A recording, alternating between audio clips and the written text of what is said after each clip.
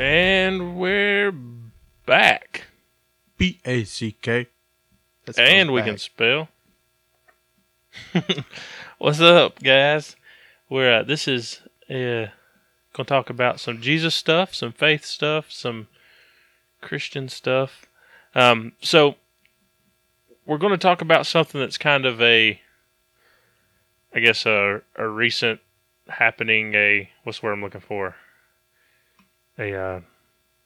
Something that's happened recently, I guess. I don't know the word I'm looking for, but a current event. That's what it is. Yeah. So it kind of, or that kind of gave us the idea of what we're going to talk about today. But before we get started, this episode is brought to you by Red Letter Clothing, redletterclo.com.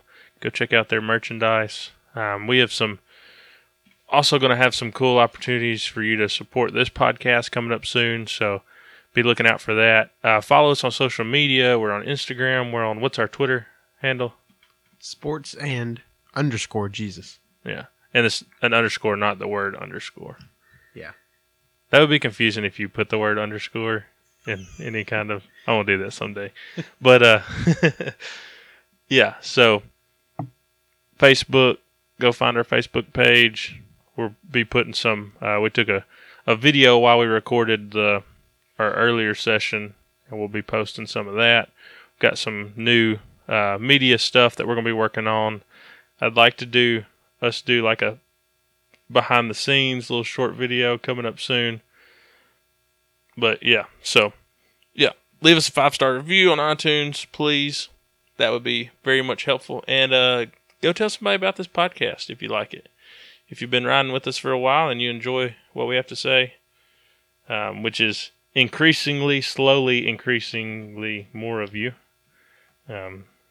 Slowly growing, but we appreciate you for listening.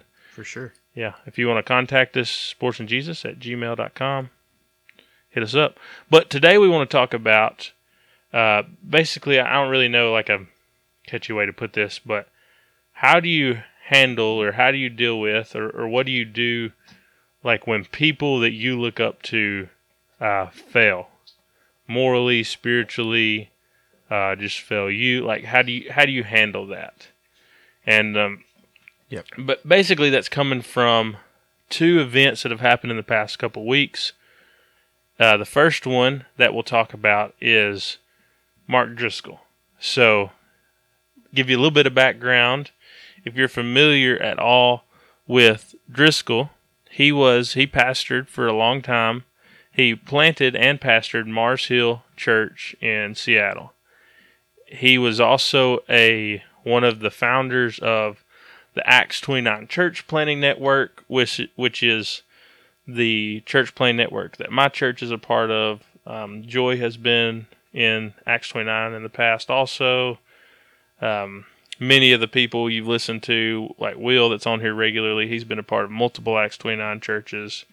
So, yeah, so it's a really good, solid church planting network. Driscoll is also I think even Time Magazine talked about him as kind of one of the leading voices a few years ago in the Young, Restless, and Reformed movement, or the New Calvinism movement, or the, so he was a big part of that, was kind of just a leader of that, a vocal leader. And I think we would say that's a movement that on some level affected us, and that we were, that affected us at some level. So, so that's Mark Driscoll. His church really, really grew quickly, and was, I think, at one point, well over 25,000, multiple campuses, just a big mega church, right? Yeah, it was like over 5 states. Yeah. And so Driscoll was, one of the things he was known for, like, he was the Calvinist megachurch pastor. And he, a few years ago, maybe 4 years ago, I think, and he had some public issues that kept arising. His language, for one thing, that he continually used was not great. He got in some beef with John MacArthur, which was interesting. But stories started to kind of trickle through and make their way out of people that had worked at Mars Hill at his church that had been greatly bullied by him. Whether that be elders that disagreed with him. And so he was asked multiple times by Acts 29 leadership, which at the time he had stepped down. He was president for a while of Acts 29 to step down from that. And Matt Chandler had become president. And so Acts 29 asked him to repent of some things and to also one trap that he fell into as the church grew. The amount of people that had a voice in the leadership of the church, instead of getting bigger, it got smaller. To where I think eventually Mars Hill had an executive team of him and 2 other guys. And so he, as the church grew, he got less and less accountability. And so he was eventually, after kind of just failing to repent of some of those things, Acts 29 released or kicked Mars Hill out of the network. Shortly then at that, Mars Hill just began to crumble at that point. You had a lot of elders left. Mars Hill had started to become very well known for its worship music. Bands like King's Kaleidoscope and Citizens and Ghost Ship and Dustin Kinsrew and bands like that, and they started to leave as well, and the church was falling apart, and so the church asked him to take a break, and eventually he just resigned, and this church that had become so big just died pretty much within a couple of months. Some of the campuses ended up becoming their own churches. Like, for example, some of the campuses in Seattle joined together and became, I think, what's known now as Doxa Church, which is where Jeff Vanderstelt, who's a very gifted, very solid guy, pastors that church now. But, everything just kind of, he was on top of the world per se and just lost it all very quickly. And that's happened before. That's happened actually quite a few times. And so you think, that should humble somebody, right? And you think, all right, well, you kind of ruined that one, old Mark there. Maybe you should take a break and maybe I'm the problem. Maybe I should. And so Mark did not take a break. He just decided, well, I'm gonna go plant another church, and he planted a church. Very quickly after the fall of Mars Hill, he planted a church in Scottsdale, Arizona. I think called Trinity Church. Yep. Yeah. So, and he, so he kind of disappeared per se from, like, he lost a lot of popularity, right? And so a couple weeks ago, they had the Acts 29 at the time, and I don't know if this timing was planned. Knowing what it seems to be how Mark Driscoll operates, it wouldn't surprise me if it was planned. But at the same time that Acts 29 had their big global conference, Mark Driscoll went on a radio show and pretty much bashed everybody and everything that he had once been a part of. Mainly through bashing Calvinism, and Calvinist was kind of how his vehicle of bashing everything he once stood for. So he basically, so what he said in the interview was Calvinists are just Calvinists because they have daddy issues. They had bad relationships with their fathers. And so they treat God as father because they needed a father. And they lift the son up because that's lifting themselves up. Which is just ridiculous, first of all. Yeah. I have a very great relationship with my father, and I have a great father who's a faithful pastor and has been for more years than I've been alive. And I thought it was funny, too. I heard I heard a podcast talking about this, the Happy Rant podcast, which one of the guys on that podcast is Barnabas Piper, whose dad obviously is John Piper. And he was like, well, everybody knows my dad, and so I didn't have any issues. But it was just funny because Driscoll basically, I mean, he bashes everything he once stood for. But what's crazy about it is he acts like he was never a part of it in the video. Yeah. Like, he says, Time Magazine said I was a thought leader for one, and I just think it's all garbage. And all Calvinists do is start networks so that they can get around and talk about theology. And he's the one that started Acts 29 Network. Like, he's the one that founded it.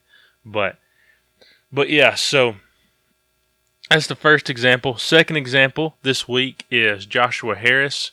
Joshua Harris was a pastor for many years and most closely associated with Sovereign Grace. And he pastored, I forget, the church that I guess Sovereign Grace was started out of.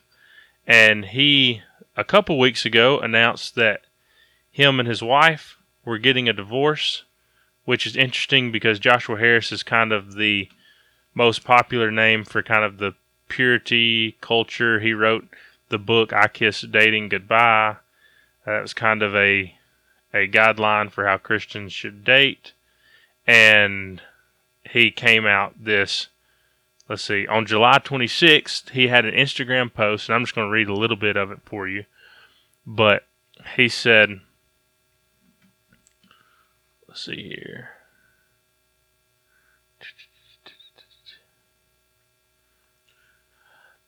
And this is not the whole post, but at one point in the post, he says, the information that was left out of our announcement is that I have undergone a massive shift in regard to my faith in Jesus. The popular phrase for this is deconstruction. The biblical phrase is falling away. By all the measurements that I have for defining a Christian, I am not a Christian. Many people tell me that there is a different way to practice faith, and I want to remain open to this, but I'm not there now. So he's basically saying he has fallen away. He's not a Christian anymore. He doesn't believe the things he once preached. And so that was kind of shocking, I guess. Probably more shocking than the Driscoll stuff. The Driscoll stuff was kind of like, I guess it wasn't that shocking just because Driscoll is Driscoll. Yeah. And he just, I feel like Driscoll just wants to be popular and wants to be in the public eye and wants to, yeah, exactly. Like his biggest fear is being ignored. So those are just some examples in the public of some men that have, that I personally, and I think Joy would agree, have at times looked up to. I've read books by both of these men. Books by both of these men have had an impact on me. And to see them, where they're at now, like how do I handle this? And we're just giving those examples. I think we both would have personal examples of this. We have friends and that have fallen away, but we don't want to get too personal about it. But so these are just some, I guess, a launching pad to kind of talk about how should we respond to this. What are your like when you first see these things, or when you first see, like there was another pastor this past year that was very well respected. He's has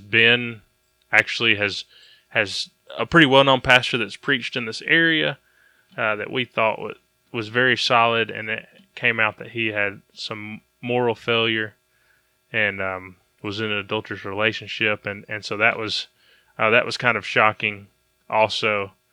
But when you first hear things like that, Joy, like what is your, not necessarily what's like the spiritual thing you should do, but what is your just like knee-jerk reaction when you hear these things? I think there's some grief for sure. You're like, man, like I really looked up to this person. You want to,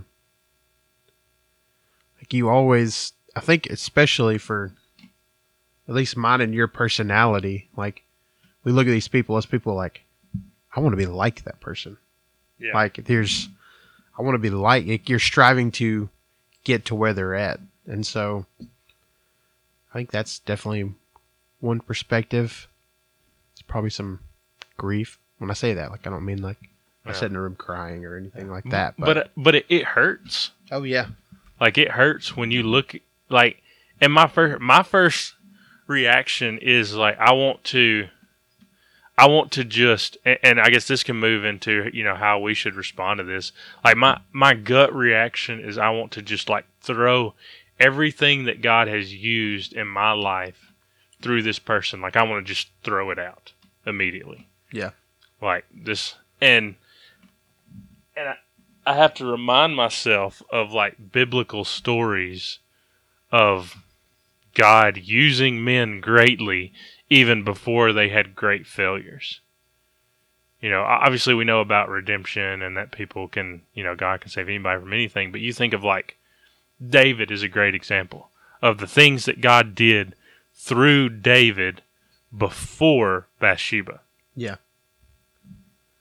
And, you know, so does that take away all, like God can use who he wants to use. Like God all the time, I think we've said this on the podcast, like God makes a habit of using crooked sticks to make straight lines.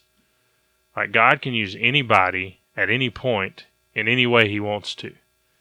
And so I don't think you have to like throw all of that out. I mean, it's like there's been times before where somebody I really look up to spiritually, like say they're a worship leader, and then they, you know, come out with some kind of moral failure, like, can I no longer sing those songs? Yeah. Like, I mean, so I would say, like, remind yourself of God, of who God is, of his sovereignty. Our pastor today said a great thing about, and he wasn't talking about anything like this, but I think it applies here. Like, remember that we do these things not because, like, us, ourselves, or even the people that are preaching or writing books that they're worthy, but Jesus is worthy. Right. And so I think these things should remind you to put your focus on Jesus, to take your focus off of men.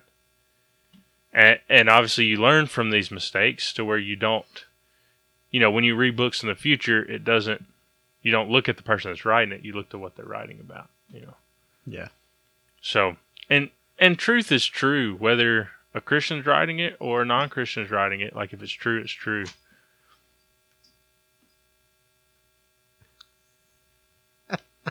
If you hear little bells in the background, it's because there's a kitten that's decided this is the time that she wants to play. So kind of in conclusion and wrapping this up, like how ultimately should we respond when people we look up to fail us? And I think first of all, like we talked about, like you should look to God, but also like pray for people.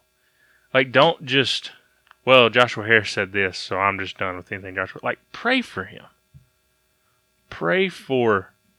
Because what happens a lot is like these guys, especially like if they fail in a moral way, like they've been in a certain spotlight that puts them, you know, in their sermons out there, it puts them in places where you hear them. And then if there's a failure, like they, you know, if you don't know them personally, a lot of times like they disappear. Yeah. You know, and we can just forget about them. I encourage you, pray for them. Pray for them. Because God can save anyone. Like I've already said, God can save anyone from anything. And it should also, you know, encourage you, because there are things that we all probably do that makes us feel like a failure. There are ways that we fail all the time. And if God can use, you know, God can use you. God can use anybody. So those are ways I'd just like to encourage you to think about that, and think about everything, you know, in light of the gospel, in light of it's about God, God-centered. You know, it's not about us and whether we succeed or fail or do this or don't do that. Like no matter if the most popular pastor, if your favorite pastor right now, if it comes out tomorrow that he's failed, like God hasn't changed. And that doesn't make God any less worthy or any less glorious or any less powerful. Boom. Yep. The cat also agreed with that. I don't know if that picked up on the microphones, but that was me. Yeah. But so hit us up on social media. Let us know what you think about this. If you want to send us a story of some difficult times you've had because of people you've looked up to that has failed, or if you might be listening to this and you might be the one that has failed. Either way, God loves you, and God is worthy, and He's worth it. So, yep. But we'll catch you on the flippity flip. You think I'm ready, you got that right, I look forward to it. You say I'm crazy for Jesus, that boy's done went insane. But I rode with Paul, to live is Christ and to die is gain. The man, the woman who will set their one goal to commune with God and to be with Him, everything else will fall in place. Absolutely everything else will fall in place.